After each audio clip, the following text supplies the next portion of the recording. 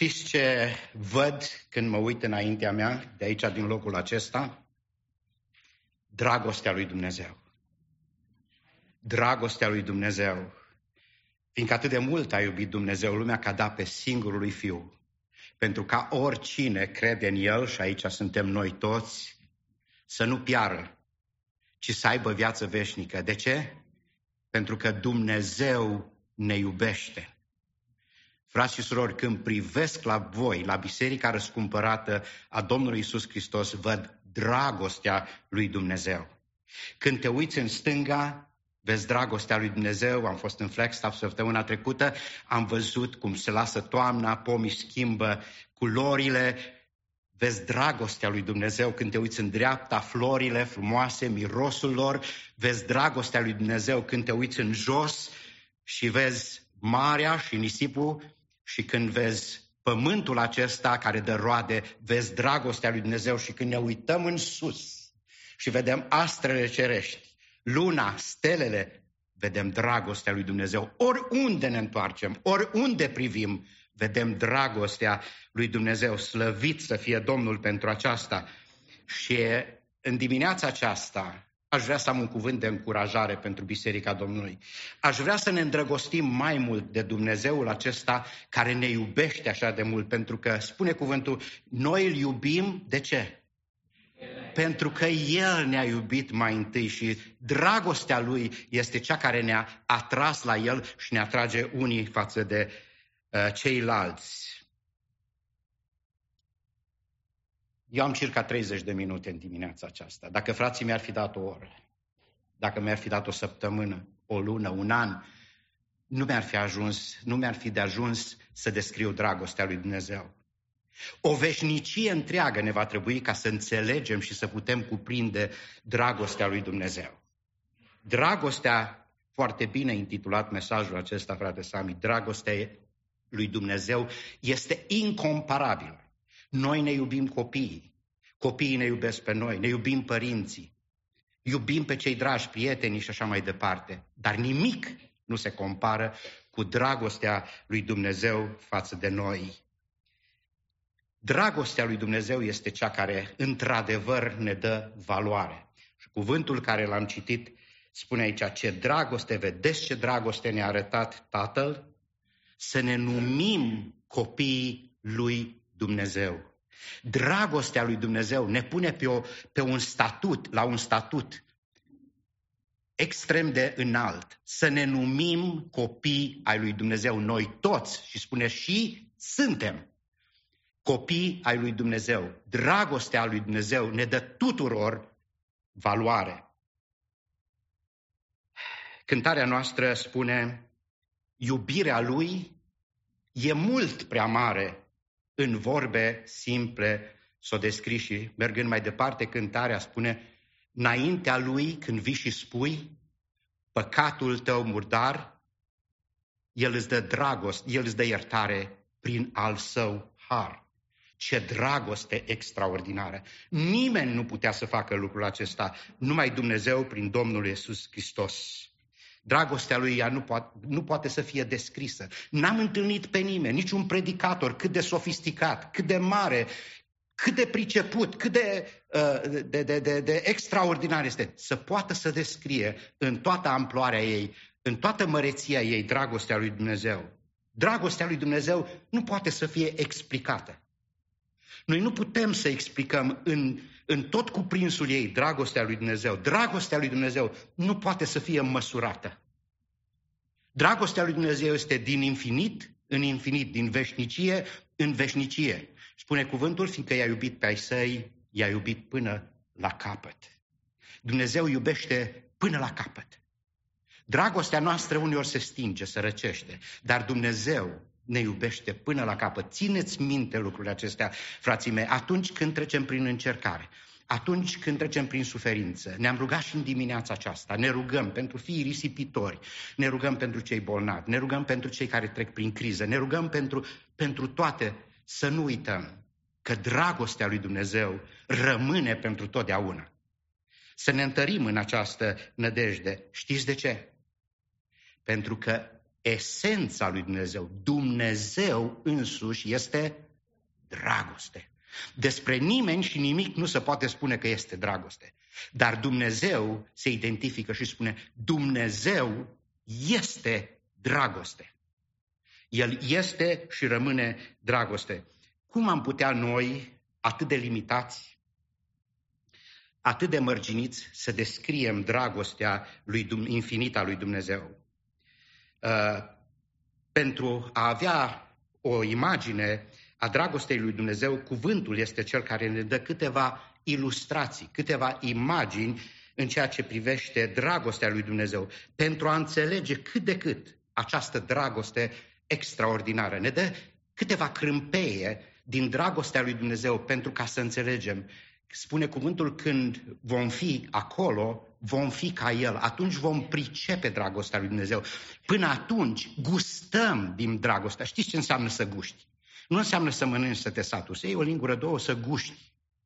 Până atunci gustăm dragostea lui Dumnezeu. O înțelegem prin probleme și suferințe. În viața aceasta, Dumnezeu ne dă, ne picură, ne toarnă din dragostea Lui. Într-o zi vom înțelege deplin. Dragostea Lui este incomparabilă. Este una să primești, când mergem noi undeva în excursie, ne place să trimitem poze. Punem pe Facebook. Vreau să vă spun că nu-i tot una să ai o poză din Hawaii sau să moi picioarele în ocean în Hawaii. În poză vezi ceva. Ai o idee despre ceea ce este acolo. Nu-i tot una să mergi în Mexic și să vezi niște poze cum merge lucrarea de acolo. Sau să mergi, așa cum au mers frații de la New Life, și să mergi și să pentuiești, să pui, să instalezi, să faci misiune, să te duci la cei săraci, să le dai ajutor. Nu-i tot una. Pozele, noi ce avem în Scriptură, avem niște imagini pe care cuvântul ne le dă ca să înțelegem ceva din dragostea lui Dumnezeu. Tot așa, spuneam, sunt crâmpeie în Scriptură și aș vrea ca să dau doar 2-3 imagini pe care Scriptura ni le dă în ceea ce privește dragostea lui Dumnezeu, câteva colaje pentru a înțelege ceva din modul în care Dumnezeu ne iubește pe noi, pe fiecare. Și un prim exemplu deja îl avem aici în textul acesta și spune, Dumnezeu ne-a arătat dragostea Lui, spune, ne-a arătat Tatăl, să ne numim copii ai Lui. Un prim exemplu este imaginea familiei. Toți ne iubim copiii și copiii iubesc părinții. Și parcă nu există o dragoste mai puternică care să lege oamenii decât relația aceasta, părinte-copil și copil-părinte, așa-i? Până când ne căsătorim. După aceea relația devine mai puternică, așa-i? Nu există. Și aici cuvântul lui Dumnezeu ne dă această imagine. Dumnezeu este Tatăl și noi când ne rugăm spunem, Tatăl nostru care ești în ceruri. Tatăl nostru. Spunea cineva că traducerea mai exactă este tăticule. Tăticul nostru care ești în ceruri. Tăticul nostru care ești, tăticule. Zice, și vedeți ce dragoste ne-a arătat să putem să-L chemăm tăticule care ești în ceruri. Și când ne rugăm, noi nu ne rugăm la o ființă străină. Noi nu ne rugăm cuiva care este departe. El este tăticul nostru. Și El ne ascultă rugăciunea și nu uitați lucrul acesta, frații și surori. Când am trecut prin momentele cele mai grele în viață, am putut să strig împreună cu soția mea, tăticule, tăticule, când ți-e greu, când treci prin încercare, când ai bucurii sau când ai încercări, strigă, tăticule. El te aude, El te ascultă. Ce dragoste ne-a arătat Tatăl, să ne numim copiii Lui. Noi suntem copiii lui Dumnezeu. Noi putem să-L strigăm pe nume. Ușa Lui nu este niciodată închisă. Nu trebuie să ne facem appointment. Nu trebuie să mergem în audiență. Nu trebuie să mergem cu cadouri. El ne primește, știți de ce? Pentru un singur motiv. Pentru că ne iubește. Dumnezeu te iubește și pe tine, și pe tine, și pe fiecare dintre noi. O primă imagine este aceasta a familiei. El este tăticul nostru și noi suntem copiii Lui. Apoi, o imagine la fel de puternică este Domnul Iisus Hristos. Este Domnul Iisus Hristos. disprețuit și părăsit de oameni, spune Isaia, om al durerii și obișnuit cu suferința. Era așa de disprețuit că îți întorceai fața de la el și noi nu l-am băgat în seamă. Totuși, spune cuvântul, el suferințele noastre le-a purtat. Dacă asta nu-i dragoste, nu mai dragoste nimic. Vedem dragostea lui Dumnezeu. O altă poză, dacă vreți, o altă imagine a dragostei Domnului Iisus Hristos, lui Dumnezeu, este când privim la cruce, așa cum s-a amintit în dimineața aceasta, în locul acesta, în timpul de închinare, praise and worship. Când privim la crucea Domnului Iisus Hristos, ce vedem? Dragostea lui Dumnezeu pentru noi păcătoșii. Dragostea lui Dumnezeu este un alt crâmpei, o altă imagine, dacă vreți, din ceea ce înseamnă dragostea Domnului Iisus Hristos. Aș vrea să mă opresc la încă două imagini scurt. Sunt mai multe imagini în cuvântul lui Dumnezeu și o altă imagine este mireasa. Domnul Iisus Hristos este mirele și noi suntem mireasa lui. Încercați să vă aduceți aminte când ați fost mire și mireasă. Pentru că niciodată dragostea nu e mai fierbinte și nu o simți mai pulsând în toate fibrele tale ca și atunci când te pregătești sau ești mire și mireasă. Așa e Sebi și Roxy. E ceva acolo care e fierbinte, e tare și spune că Domnul Iisus Hristos este mirele și El își așteaptă mireasa și mireasa suntem noi. Știți de ce? Tot pentru același motiv, pentru că ne iubește, ca să exemplifice dragostea Domnului Iisus Hristos. Cuvântul ne dă această imagine. Domnul Iisus Hristos este mirele, iar noi suntem mireasa. Așa spune în Apocalipsa 19:7. Să ne bucurăm, să ne veselim și să-i dăm slavă, căci a venit nunta mielului, soția lui s-a pregătit, mireasa lui este gata, biserica. Suntem noi gata, frați și surori? Îl iubim noi pe Domnul, vedeți, când e vorba de mire și mireasă, dragostea este reciprocă. Mirele iubește mireasa, dar și mireasa iubește mirele. Îl iubim noi pe Domnul așa cum trebuie să-L iubim?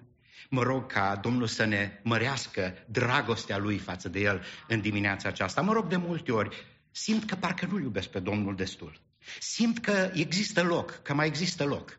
Simt că aș putea să-L iubesc mai mult. Și mă rog de multe ori, Doamne, mărește-mi dragostea pentru Tine. Roagă-te și Tu rugăciunea aceasta în dimineața aceasta, ca Domnul să-ți mărească dragostea pentru El. Și apoi mai este o imagine la care și am să mă opresc cu aceasta. Imaginea trupului spune că El este trupul, El este capul și noi suntem mădulare, ca să arate legătura dragostei indestructibilă, incomparabilă care există între noi și Dumnezeu. El este capul și noi suntem mădularele. Cine nu suferă atunci când un mădular este scos din trup? El este capul, iar noi suntem mădulare și împreună formăm trupul lui Hristos.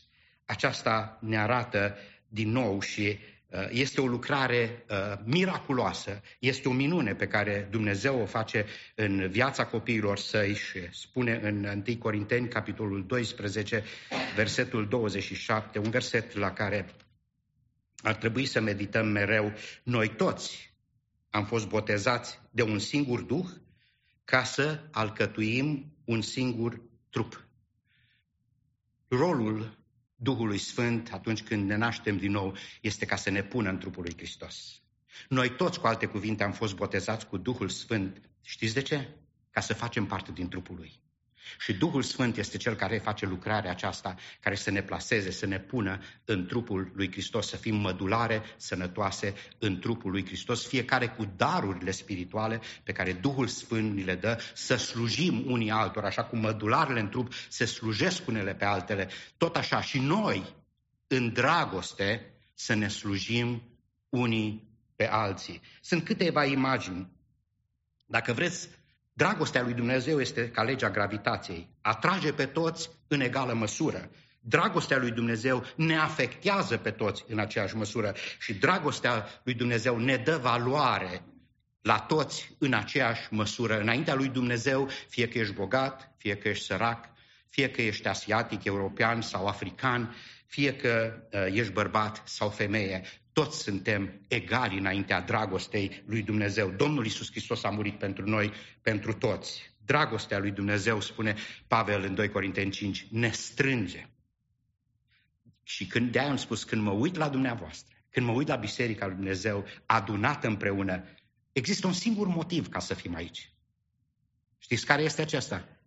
Dragostea lui Dumnezeu care este în inimile noastre și care ne strânge. Dragostea lui Dumnezeu care ne strânge. Suntem aici ca să lăudăm, să ne închinăm împreună datorită dragostei Domnului nostru Iisus Hristos. Adevărul este acesta și rămâne. Spune cuvântul, El ne-a iubit întâi și de aceea și noi îl iubim pe El și de aceea vrem ca dragostea aceasta să fie răspândită în jurul nostru și fiecare să fim o oază a dragostei lui Dumnezeu. Și atunci când cineva intră în sfera noastră, în zona noastră, să simtă dragostea lui Dumnezeu. Versetul acesta are două părți. În primul rând ne aduce la cunoștință și am văzut ce înseamnă dragostea lui Dumnezeu. Dar dragostea lui Dumnezeu, nu numai că trebuie să o cunoaștem, dragostea lui Dumnezeu are consecințe pentru noi.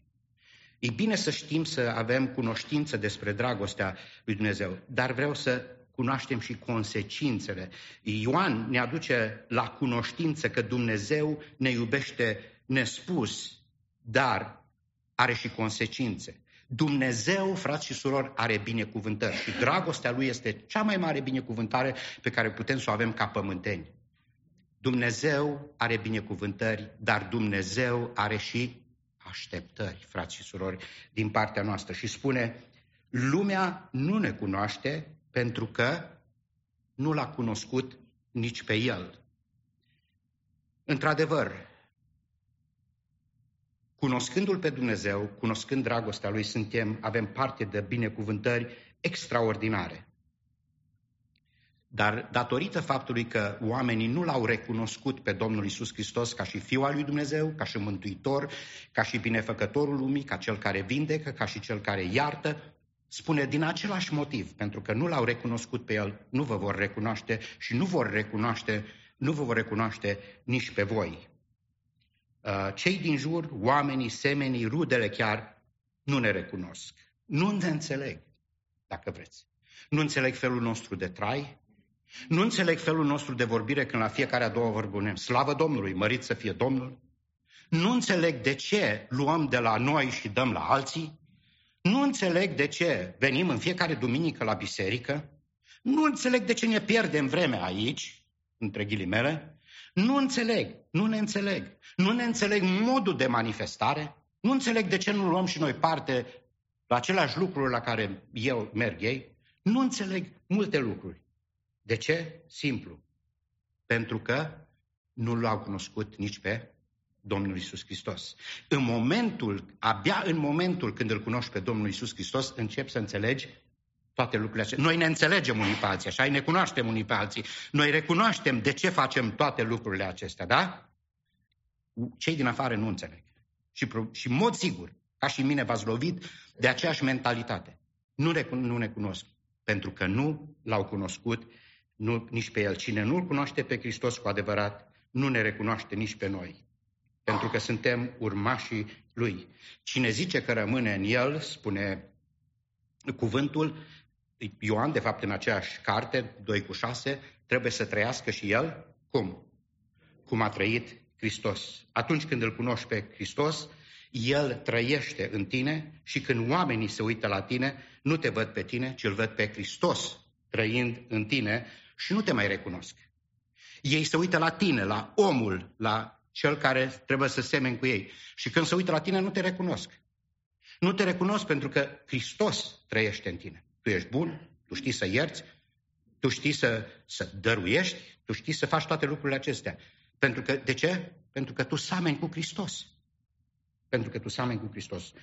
Aș vrea să mă apropii de încheiere și, în concluzie, spune Domnul Iisus Hristos, vă dau o poruncă nouă, să vă iubiți unii pe alții. Cum? Cum v-am iubit eu. Ce lecție extraordinară ne dă Domnul Iisus Hristos. Și m-am tot gândit cu ce exemplu să închei și n-am găsit niciun exemplu. M-am găsit un singur exemplu și am zis, oare noi cei de la New Life îl arătăm lumii pe Domnul Iisus Hristos cu adevărat? Și când m-am gândit la misiunile pe care le avem în Africa, în România, în Mexic, am luat câteva poze, nu știu dacă frații le pot pune foarte pe scurt, să vedeți dragostea Domnului Iisus Hristos în acțiune. Frați și surori, vreau să vă asigur că poate nu atâta cât am vrea, poate nu atâta cât am putea, poate nu atât cât avem putere financiară sau putere de muncă, arătăm dragostea Domnului Iisus Hristos, dar atât cât putem, am făcut-o. Slăvim pe Domnul pentru lucrul acesta. Mulțumim și pe calea aceasta vreau să mulțumesc fraților, surorilor care s-au antrenat în toate misiunile bisericii, în dărnicia la biserică, în toate lucrările care se fac aici, în lucrările spirituale, în lucrările materiale. Și aici nu văd altceva, frați și surori, nu văd dorință de mărire, nu văd dorință pentru cineva să ne aplaude, nu văd altceva decât dragostea dumneavoastră pentru Dumnezeu. Noi îl iubim pentru că El ne-a iubit întâi și spune cuvântul să nu iubim cu vorba, ci cu fapta. Fie ca Domnul să ne ajute și pe această temă, pe această cale doresc să fac un apel bisericii. Pregătim în 19 decembrie, vom avea un eveniment evanghelistic în Mexico. În urma încheierii lucrărilor bisericii, vă invităm pe toți care doriți și puteți să veniți pe 19 decembrie, duminică, și am vrea să facem o colecție de jucării. Nu trebuie să fie neapărat noi, dar pregătim, se presupune să vină în jur de 100-150 de copii, nu știm, pentru că vin și cei din afară, și am vrea ca să aibă fiecare copil un cadou. Și dacă doriți, începând de după masă, chiar de duminica viitoare, vom pune o cutie acolo și cei care doriți să aduceți jucării, la toate vârstele, de la plastelină, la jucării, la mașinuțe, la whatever, ce Domnul vă pune pe inimă, aduceți-le și puneți-le acolo, sunt pentru copiii de la Mexic. Închei cu aceasta. Când am fost ultima dată acolo cu soția, era un copilaș și avea o mașină toată ruptă, mașinuță mică și lipsea o roată. Și mergea de la bancă la bancă, fiecare să-i pună rotița aia și nimeni n-avea rotița, era pierdută. Și săracul se chinuia să aibă, nu au cum avem noi aici. Copiii noștri sunt spoiled. Okay? Dacă Domnul vă pune pe inimă, aduceți câteva jucării, să le punem acolo și să putem pe lângă ele o să punem și alte lucruri, bomboane și așa mai departe.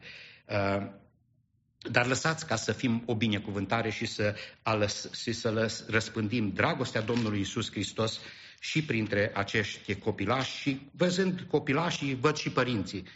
Spune cuvântul și cu aceasta închei. Într-adevăr, noi suntem înaintea lui Dumnezeu o mireasmă a lui Hristos pentru cei care sunt pe calea mântuirii și pentru cei ce sunt pe calea pierzării. Lăsați să fim o mireasmă a lui Hristos oriunde mergem și oriunde suntem. Amin.